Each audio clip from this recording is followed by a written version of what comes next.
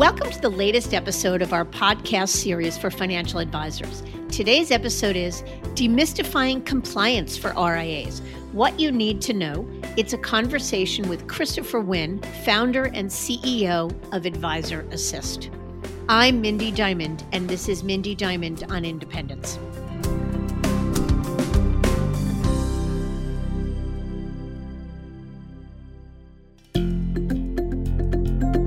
This podcast is available on our website, diamond-consultants.com, as well as Apple Podcasts and other major podcast platforms. If you are not already a subscriber and want to be notified of new show releases, please subscribe right on your favorite podcast platform or on the episode page on our website. For Apple Podcast users, I'd be grateful if you'd give the show a review. Your input helps us to make this series better and to alert other advisors like you who may find the content to be relevant. And while you're at it, if you know others who could benefit from this series, please feel free to share it widely. There are few words in the wealth management lexicon that draw greater consternation amongst advisors, and that word is compliance. Yet it's the very fabric by which financial advisory businesses operate, serving as the proverbial guardrails that all advisors operate within. Whether they are seated in a big brokerage firm, are independent business owners, or somewhere in between. But for all the power that compliance wields, it remains somewhat amorphous in terms of the actual processes around it. Because if you're seated at a wirehouse, compliance is managed for you. There's no need for concern other than following the firm's rules and coloring between the lines. But what happens if you go independent? Who manages all of it? And what is it that even needs to be done?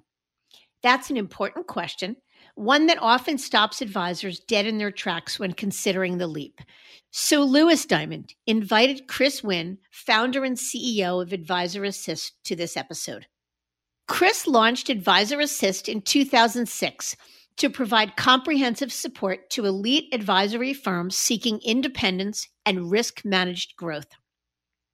With over 27 years of investment management industry experience and a focus on RIA formation, regulatory compliance, business transformation, and operations, Chris has worked closely with some 2,000 plus firms to design, build, and launch their RIAs. Advisor Assist is one of the leaders in the space, managing compliance for over 600 RIAs with $150 billion in assets under management. Louis and Chris have their sights set on deconstructing the complexities around RIAs, how they manage compliance, the role of the chief compliance officer, and a firm like Advisor Assist. Plus, they'll dissect the launch of an RIA firm and provide actionable advice for prospective breakaways. It's an episode designed to make compliance less daunting and provide some clarity around what you need to be aware of before starting your own RIA. So let's get to it.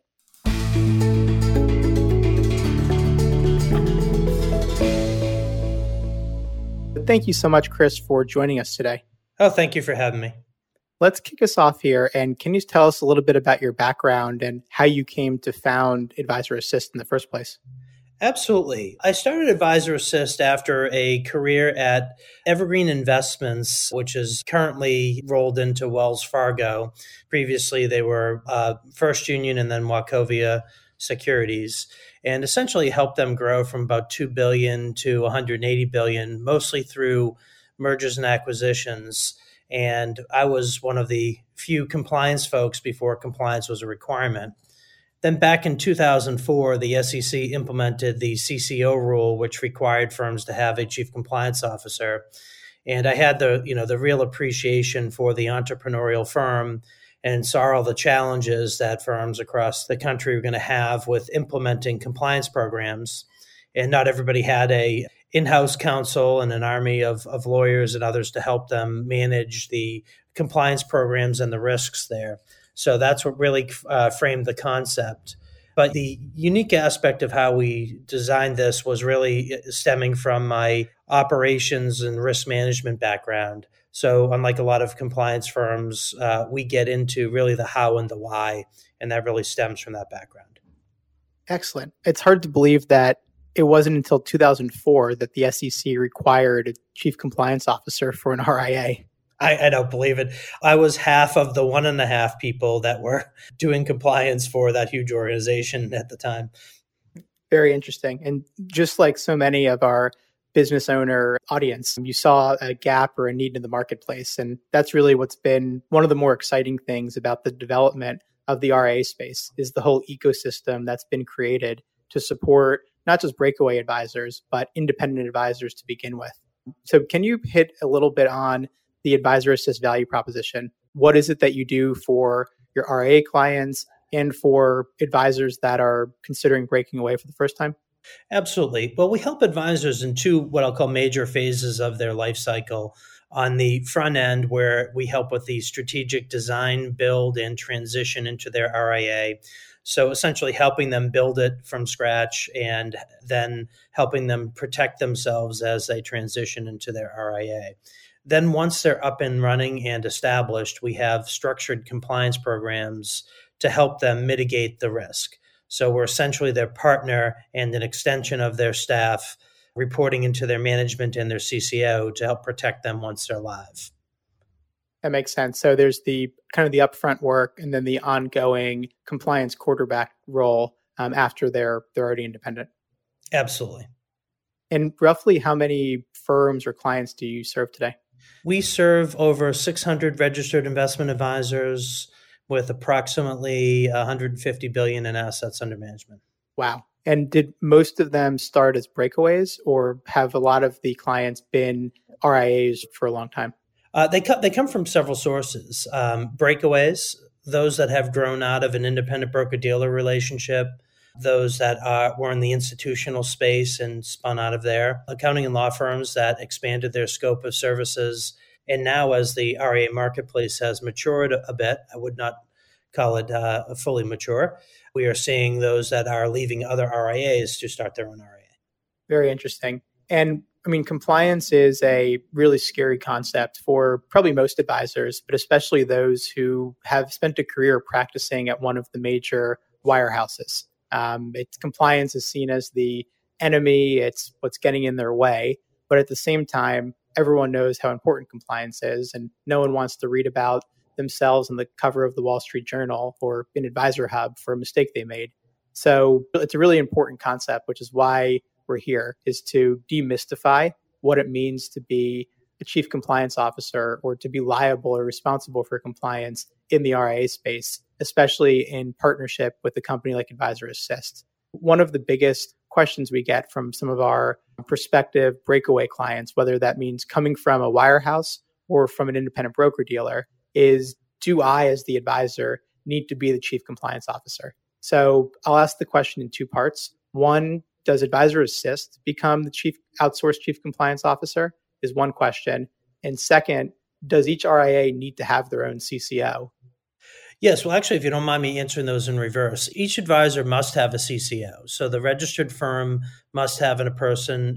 Rule 20647 of the Advisors Act requires a chief compliance officer. And the role of the CCO is a knowledgeable person that has the ability to implement and enforce a compliance program. So that's pretty much verbatim from the rule. Now, firms can outsource that role. The challenge is, and really the way the SEC has looked at this, is that can that outsourced provider really be involved in all aspects of your risk management? So we do offer that as a service on a selective basis, but mostly it's more time bound. And the reason is that we really want to help the firms build, grow, and protect themselves and get themselves to a place where they're focusing on what's most important. So with most of our clients, we provide what I'll call a compliance office. We are the arms and legs, the eyes and ears, and the administration of their compliance program. So we design and maintain their policies and procedures. We monitor for securities laws that impact the firm. We train people and handle the day-to-day aspects of compliance for most of the firms that we work with. But what we generally suggest is that the firm has someone who's knowledgeable and accountable inside the firm to ensure that everything is happening correctly on a day-to-day basis. So we can really take the load or the burden off of that person, but we want them to be knowledgeable about what we're doing, how we're doing it, and to be fully in tune with their compliance program in order to protect the firm and to demonstrate to the SEC or the state regulators that they are in fact, doing all the things that are necessary under the CCO rule. That makes sense. And another popular question we get is, do I, as the lead advisor in Rainmaker, need to be the chief compliance officer? Or can my entry-level assistant become the CCO? With the firms you're helping launch, and just from what you've seen on the SEC and the FINRA side, is there a best practice for who within a team or within a firm should take on the chief compliance officer hat, assuming that the firm doesn't need to hire a full-time CCO? It's a great question. And the answer is actually somewhere in the middle. And the reason is, if you go back to the definition, it needs to be a person who has the ability and the influence to enforce a compliance program.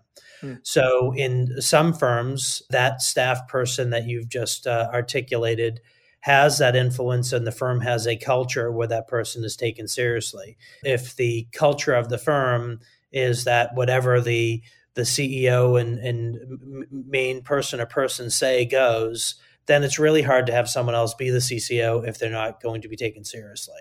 So that's the challenge, in that it's all in the execution. We firmly believe an extension of an operations or service role is always a great profile for a chief compliance officer, or at least a compliance manager, we'll call it, to give it a title, that reports to someone who's an owner alongside us as the eyes and ears, arms and legs, and training mechanism for compliance. Got it. So there's no cut and dry answer. So it sounds like it doesn't have to be the lead advisor. For some firms, that might make sense depending upon the profile of the group. But getting the most junior person on the ladder, the kind of the last one in, or the short straw, probably doesn't work either, because they're not going to have the influence or ability to really have control over the compliance decisions of the company. Absolutely. And again, it's different for each firm. And the key thing with that is you can make compliance as complex as you want to. One of the things I often hear from advisors is, is their firm pushing real hard on the compliance and the risks? And quite frankly, if I were creating a compliance program for a firm with 1,000 or 15,000 people, it would look a whole lot like a wirehouse compliance program. And what I try to explain to people is you have the same rules that you have to follow, but how you get to that end. So your fiduciary responsibility, your compliance and risk management, your books and records. Well, you no longer have a denominator of 14,000 unrelated business practices or individuals. It's now being designed around what you do, how you do it. So what's really important for a firm, regardless of who they ultimately choose to be the CCO, is how do we instill a culture of compliance and really weave compliance into what we do day in and day out. So the most successful firms don't necessarily have a really strong standalone CCO, not that that is a bad characteristic. The firms that do the best from our perspective in compliance are the firms that have really thought through the flows of information in their business, everything that they send out to a client, what goes out of the firm, what comes back, how and where do we keep things, how do we know that we're doing a good job, and how could we prove that we're doing a good job? And the vast majority of that gets just woven into the systems, processes, and workflows for most advisors. It's really interesting. One of the comments you made, that it's not that an RIA or an independent firm has different rules or regulations they have to follow. It's more just the means or the way that they carry out complying with those regulations. And we talk about it all the time, the idea of the lowest common denominator, whether it's in technology solutions or operations or in investment management, in this case, compliance, is really what makes it so that compliance is so scary and onerous and restrictive in a captive world. It's not that a Merrill or a UBS has different laws that they have to comply with. It's more that they just apply or interpret the rules differently because they have to make the rules to the worst possible person within the firm, versus an RIA firm where you and the team are building the firm from the ground up and creating a customized compliance program around their business, their clients, and their needs. Is that accurate? That's spot on. Excellent. And how much work is it actually to be the chief compliance officer of an RIA? I mean, it's hard to work with a captive advisor, whether they're captive at an independent broker dealer, a wirehouse, or regional, et cetera, who isn't really worried about their full-time job becoming compliance, or that one of their trusted people is now going to be full-time compliance. So how much work is it actually, let's say in two different stages? One, in the beginning of the firm, while you're just kind of learning the ropes. And then secondly, once things are kind of steady state and everyone kind of knows their roles, like are you able to approximate how much time or how many hours a week the job of chief compliance officer is? Yeah, well, that's certainly a loaded question. Let me start this way. The amount of compliance that a firm needs to handle, is a combination of their complexity. So how many people, how many offices, do they advertise, or is it all by referral? What is their investment philosophy and process and their service model? So it's a combination of all those things. As I mentioned in the prior statement, what's compliance versus what's operations and what's prudent business management? Well-run firms have less compliance is really the best way of describing it. So on the front end in the setup, the firms that can really train their people well, build really strong tools and technologies and integrations to have exception-based reporting and structure around what they do, will spend a lot less time post-activity checking the things that they do from a compliance standpoint, or they already have the tools to make that more efficient. So with a typical firm, and let's just to put some parameters around it, a typical, say, 10-person SEC registrant, the chief compliance officer generally does not need to be a full-time role. So that role is going to generally range from half of a person's time or perhaps less, depending on if they have support for an outside consultant or if they're doing things themselves. There are times of year, of course, such as the annual ADV renewal season, that there's spikes in that level of activity, or if the firm is active in other business practices like acquiring new advisors or very active in the way that, in acquiring new clients. So it really all depends on all of the momentum and flows of the firm to determine how busy a compliance person is going to be. One of the things we do at Advisor Assist for that is we not only do we have different levels of service, but we also have additional testing services so that we can jump in with additional resources to take some of that burden off. And the goal for most firms is to be able to have a well-balanced role where someone is both a CCO and the head of operations or head of client service or some other role where they're able to get the most value out of, call it their salary dollars.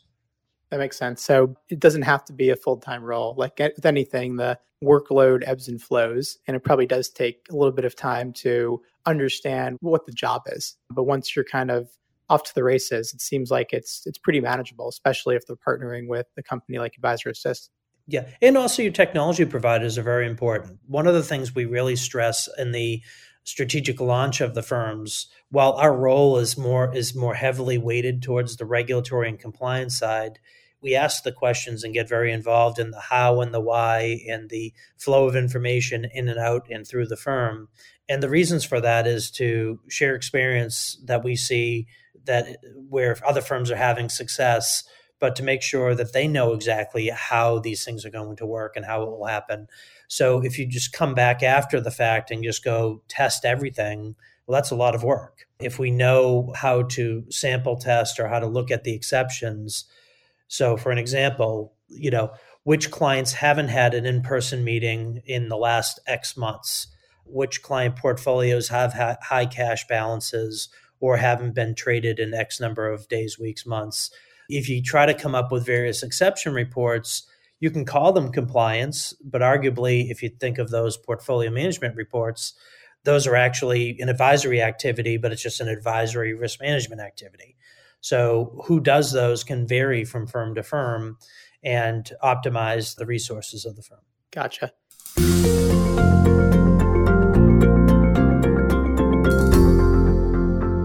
How about on the topic of risk? I mean, one of the great things of working within a captive platform is that you have the backing of a major firm or broker dealer. And if there's a compliance issue, there's a legal settlement, or even just to give clients comfort that their assets are safe and the advisor is well behaved, that's one of the perceived benefits of being captive to a firm or a platform. So I'm curious, how would you talk to an advisor who's interested in going independent and share with them that the risk that they're taking on is changing?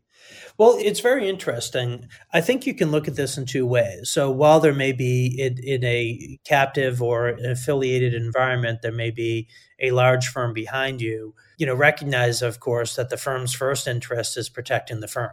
So you have a firm that has X thousand independent contractors. While, of course, their goal is to protect everybody, the first interests are the firm. When you own your own firm, obviously your first interests are for your own firm.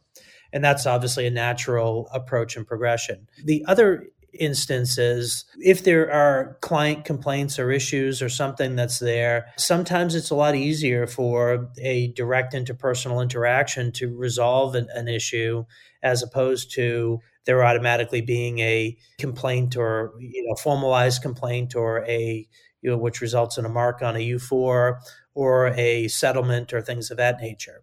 So far too often do advisors end up creating their own RIA and they look back and try to get something expunged. So take some of the firms that we'll take something from 2008, the adjustable rate fund issue that was out there. A number of advisory persons just happened to be the advisor of record on a particular account where their firm had issues and had to rebate back clients because of the adjustable rate funds that they were invested. That advisor wasn't managing the adjustable rate fund, right? But they happened to now be taking the burden of that compliance. So there's good and there's bad, so it does cut both ways in that regard. I think the key thing that we always tell people is define your team and define, quote unquote, your dream team. So when you're at a firm and you're captive, you are provided the tools and technology, the compliance, the support, the marketing, the operations. You get what you get. And maybe there are some decisions that you can make, but those things are predefined for you. The advisor should never be out there making it seem like the 1, 5, 10, or a handful of folks are alone in an office together and it's the 5 of them. They now have the vantage point to go select the best of the best in terms of service providers, partners, custodians, technologies. So all of the components. So they still have the hundreds and thousands of people that are there supporting them. And they are a fiduciary that has responsibilities to ensure that even all of their partners and vendors are doing everything they're supposed to be doing. So the most important thing for an advisor is to communicate that fact to clients and why they've selected all the different people. It's not like an advisor is going to get a pass on breaking a rule just because they no longer are part of somebody else's firm. The rules are the rules, and they have to follow them and be ready for inspection by the SEC or state regulators. Right. So if there was a client complaint and one that an RIA couldn't settle via an interpersonal conversation, as you alluded to, who's paying the legal settlement? Let's say it's a $500,000 settlement, something like that. $500,000 could sink a small RIA firm, and no advisor wants to pay that much. So how would that work in the RIA model? Whereas if you're at a major firm, a firm would likely either fund the entire settlement or at least take on a good portion of the legal fees required to defend it and maybe share in the cost of the settlement. How would that work as an RIA? Sure. Well, of course, the most important thing is to have the preventative control so you don't have those issues in the first place. But, if an issue were to arise, let's say something like a cyber fraud issue or inadvertent wiring of funds, the first line of defense for this is errors and omissions insurance and directors and officers insurance. So these are not required by a registered investment advisor, but of course, it's prudent for advisors to essentially look at their potential risk of their business model and how they would manage the risk if there was such an event. So that's probably the key thing there. Of course, the flip side of that is even if you are at a big firm and there's a $500,000 settlement, if it's something that the advisor did wrong, it's very unlikely that it would follow the same channels. They would utilize errors and omissions insurance for that, and the firm may pick up some of it, but they're certainly not going to absorb a loss of $500,000 of that. It was clearly the advisor's fault, the advisory person's fault. And what about for an advisor's transitioning and they're sharing with their client the reasons they went independent? One of the main questions or rebuttals a client might have is, well, what if there's an issue, and isn't it better to have the deep pockets of Merrill, Morgan, UBS, LPL, Raymond James, et cetera, behind me than your upstart RIA firm? Is the answer just we have E&O insurance? Or how would you counsel an advisor to address that question? Yeah, well, that's a really good question. The starting point is the safety and safekeeping of the assets. So the custodian, Schwab, Fidelity, Pershing, Raymond James, who is serving LPL as well, who is serving in that capacity as the safekeeper of the assets is most important. So the advisor needs to make sure it's clear that they don't have access to the assets, custody in a physical sense to these assets. And that's equivalent to how these assets are being held at the large brokerage firms.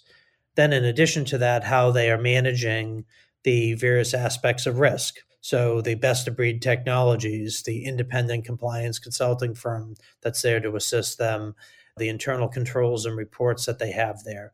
And then, I look at insurance as really the last step in that whole equation. So those preventative controls by picking the best of breed partners and knowing the controls and the workflows that are in place, the technology, the transparency, those are the areas that the advisor should be highlighting as to why they're making the move. And those providers have built their technologies to assist in that risk management as well. Perfect. Thank you for that, Chris.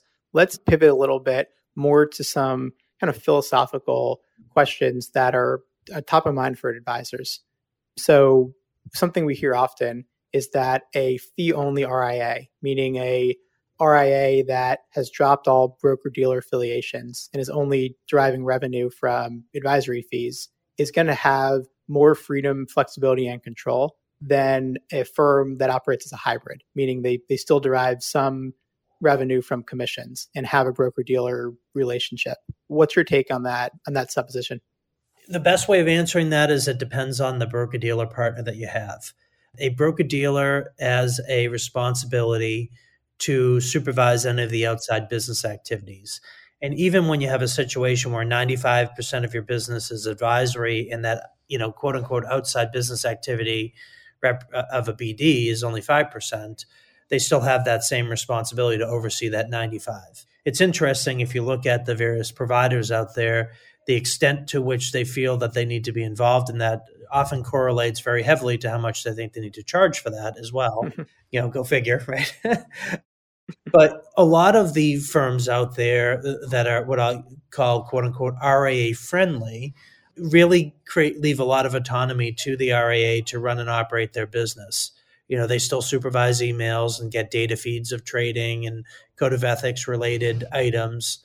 But there's often the ability to bifurcate advertising, for instance, between product-based and transactional advertising that would require broker-dealer review and approval to the advice being advertised and the capabilities of a firm as a fiduciary.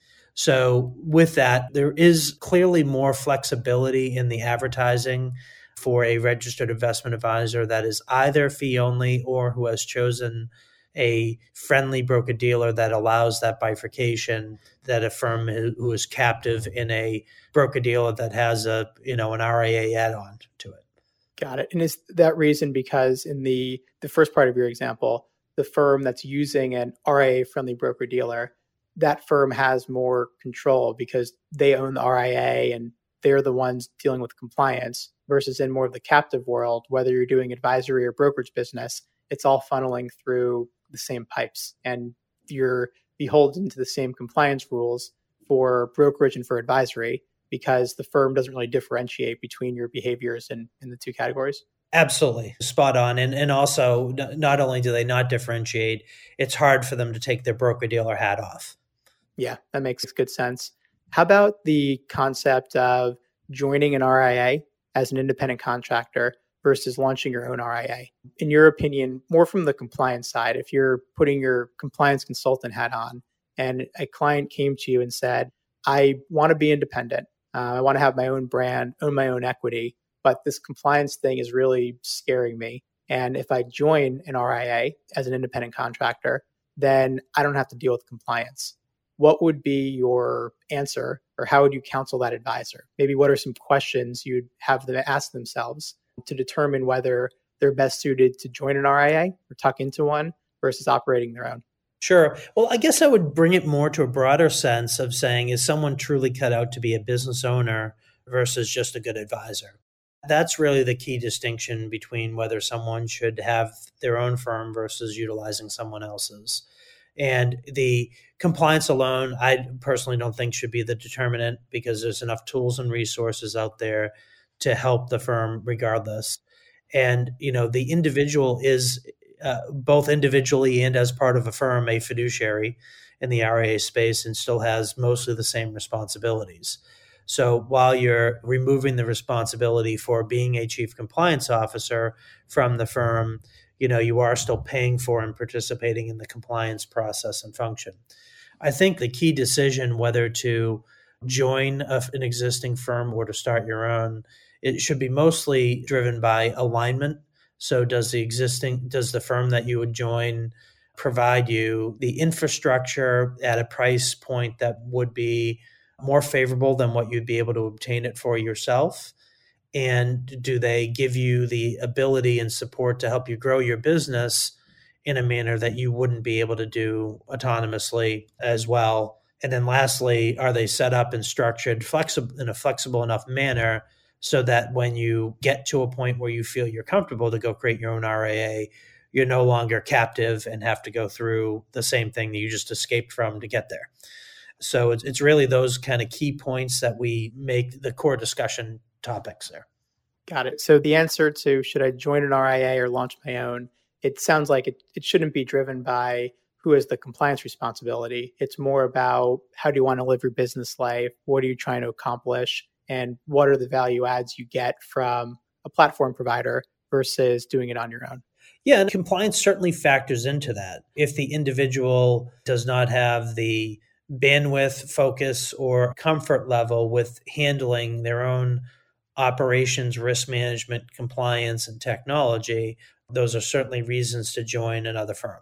Yeah. Compliance alone in its isolation. So if you have a single person firm, just being afraid of compliance shouldn't be a reason not to create your own firm, absent the other decisions. So if everything else is pointing towards creating your own firm and it's just the compliance, again, as I stated earlier in the conversation, a lot of compliance is prudent business practices and integration of risk management into the day-to-day of what you do.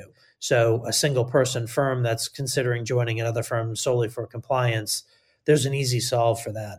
It's all the other pieces in combination that need to be evaluated. Absolutely. Last segment of my questions here is talking about the choreography of a move. Since a big part of your business is helping nascent RIAs launch, and whether that's an advisor practicing at a wirehouse who's taking their team independent for the first time, or even a group that's been independent but is now leaving more of the captive broker-dealer world and launching their own firm. That's what this next kind of segment will be about. So if we're looking there, can you talk to us about the cadence of making a move? What are the steps that your firm takes and that all advisors would likely need to take to form their own SEC or state registered investment advisor?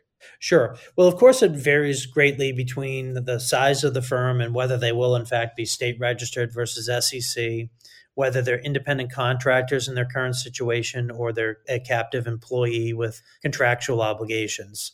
So the first thing is we assess their existing situation and help them to determine whether or not they need to leave under the broker protocol as an example, or various other non-solicitation and non-competition aspects of their current situation. From there, that helps us to determine whether the firm can be directly registered with a securities regulator, or if they need a legal proxy such as Advisor Assist to help them essentially incubate and create a private launch of their firm. In either situation, we always advise, the firms, of course, and the individuals to limit the number of people that you're sharing your business change with. You owe a duty of loyalty to your firm right up until the moment that you resign from them. The preparation to compete is not necessarily in breach of that fiduciary duty, but working on, if you're an employee, working on the advisor systems and on their clock while you're being paid is certainly, one could argue, is a breach of that loyalty and duty to the firm. So we help guide them in how do you take this really seemingly large project and break it down into a number of easily accomplishable, well-sequenced projects with their quote-unquote dream team that we talked about. So your custodian and transition team partners, your registration and transition consultant like Advisor Assist, your technology partners, and all the others that are going to be part of your team once you're launched, bringing those together in a sequence to really help design the firm and prepare the team to not only continue to service the clients while it's being built, but to be ready to transition upon the expected live date for it. And how long does that all take? It varies greatly. An SEC firm can be registered, I generally say, in as quick as 5 weeks. So on the front end, there needs to be access to the regulatory systems. And the SEC, while they have 45 days by statute to review and approve a registered investment advisor, they're very consistent to a 30-day timeline, give or take a day or two for potential weekends. So that's fairly consistent. State registrants vary greatly by state and the resources and the throughput that they have there. And actually, one of the key differences really gets into the level of review that an SEC firm, not even the level of review, the approach to review between the SEC firms and state firms. Of course, both firms have a requirement to have a perfect ADV and all of the documents ready to go, fully reflecting their business the day they go live. The difference between the SEC and the state regulators, the states do a lot more of their review of the firm and the individual in advance of them going live.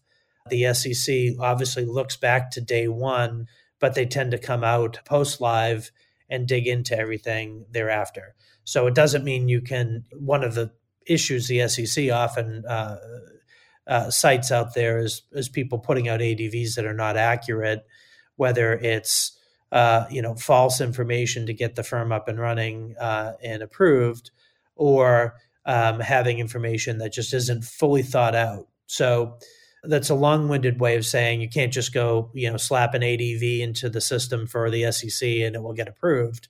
But, it does need to be fully reflective of what you do. But the process is much more consistent from a timeline. Got it. Thank you for that. How about some best practices? So the transitions that you help on that are the most successful, what are the attributes of those? And then the flip side, what about the ones that fall flat or that could have been better? Sure. Well, the most important thing for the firms is to first identify what you like or what's working well in what you do today, and then what needs to change and why does it need to change. So it's not necessarily change for the sake of change. There's very few opportunities in life to redefine a relationship with a client or to, whether it's your services, your fees, your approach. So most important is to figure out, what is this going to look like? What does a day in the life look like? What are the client service model look like? The investment process look like? Those things are very important on the front end. And the more time and energy that goes into those things on the front end, obviously the better outcome, better documents, better ADVs.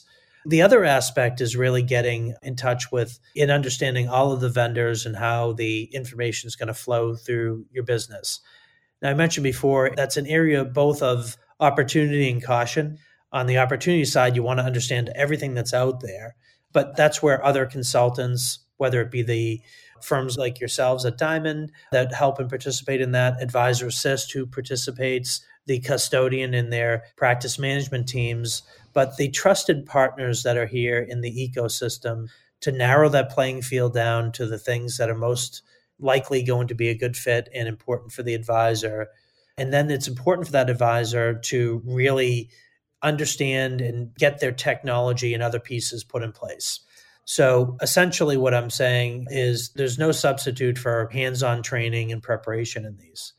some of the missteps that firms take, one of them is on the technology. Oh, we'll implement the CRM system once we go live. We'll use our admin Fridays to go do that. There's no such thing as an admin Friday, especially after you've launched a new business. So thinking that you're going to go add something down the road is often wishful thinking and will slow you down once you're up and running. The other area, remains with the privacy. We see a lot of folks that feel that their best clients won't be happy if they don't share with them what their situation is. And the challenge with that, of course, is clients don't know all the things that they need to go through. They don't know the securities laws. They don't realize the true duty of loyalty that the advisor has to play. And why would they? The client is buying the advisor. You're my person. Well, not knowing, the wirehouse or others, the implications of an email back or, a phone call or a text or anything that could expose the advisor. So those are one of the challenges. We want to make sure firms don't have their plans exposed or essentially be accused of operating in a business as an outside business activity. So preparation to compete versus actually competing are two different things. So reaching out to clients could be viewed as actually competing as opposed to preparing. So there's a lot of those aspects that will trip people up. But those are the two most important things, is really keeping the privacy, keeping your circle tight. And then lastly, just looking at these things as one large project as opposed to breaking it up into milestones. So the firms that are successful tend to have weekly or biweekly meetings with a lot of their key players to, even if it's just to say hello and touch base and to say, look, there's nothing new since last week, just to keep everybody in alignment with each other. We find those firms that are highly communicative with their partners are the ones that have much more success, and they don't end up getting out live and then changing their fee methodology or system providers or things of that nature.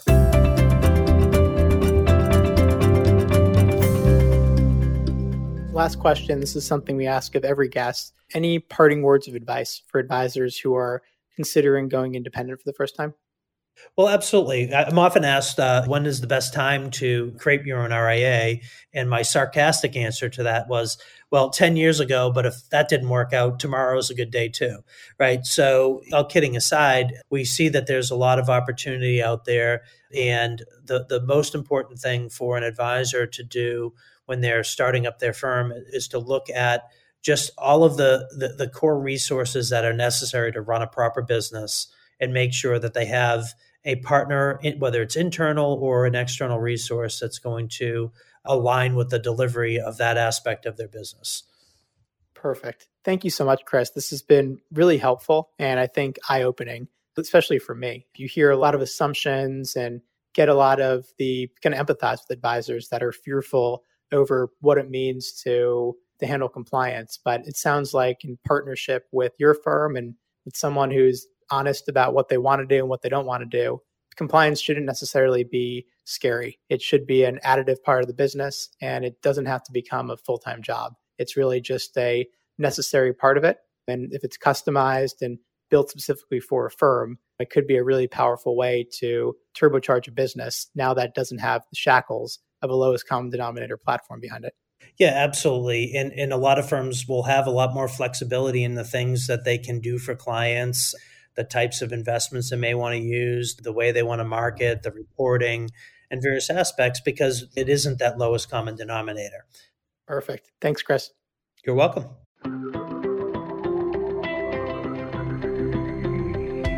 It's firms like Advisor Assist that fill the gap in the landscape, solving for those things that advisors need not handle so they can focus on what they do best. As Lewis and Chris shared, compliance needs not be scary nor limit the power of an independent business, but instead serve to enhance the ability to build an enterprise. I thank you for listening, and I encourage you to visit our website, diamond-consultants.com, and click on the Tools and Resources link for valuable content. You'll also find a link to subscribe for regular updates to the series. And if you're not a recipient of our weekly email, Perspectives for Advisors, click on the blog link to browse recent articles. These written pieces are an ideal way to stay informed about what's going on in the wealth management space without expending the energy that full-on exploration requires. Feel free to email or call me if you have specific questions. I can be reached by cell at 973-476-8578 or by email at mdiamond@diamond-consultants.com. Please note that all requests are handled with complete discretion and confidentiality. And again, if you enjoyed this episode, feel free to share it with a colleague who might benefit from its content. And if you're listening on the Apple Podcasts app, I'd be grateful if you gave it a star rating and a review. That will let other advisors know if it's a show worth their time to listen to. This is Mindy Diamond on Independence.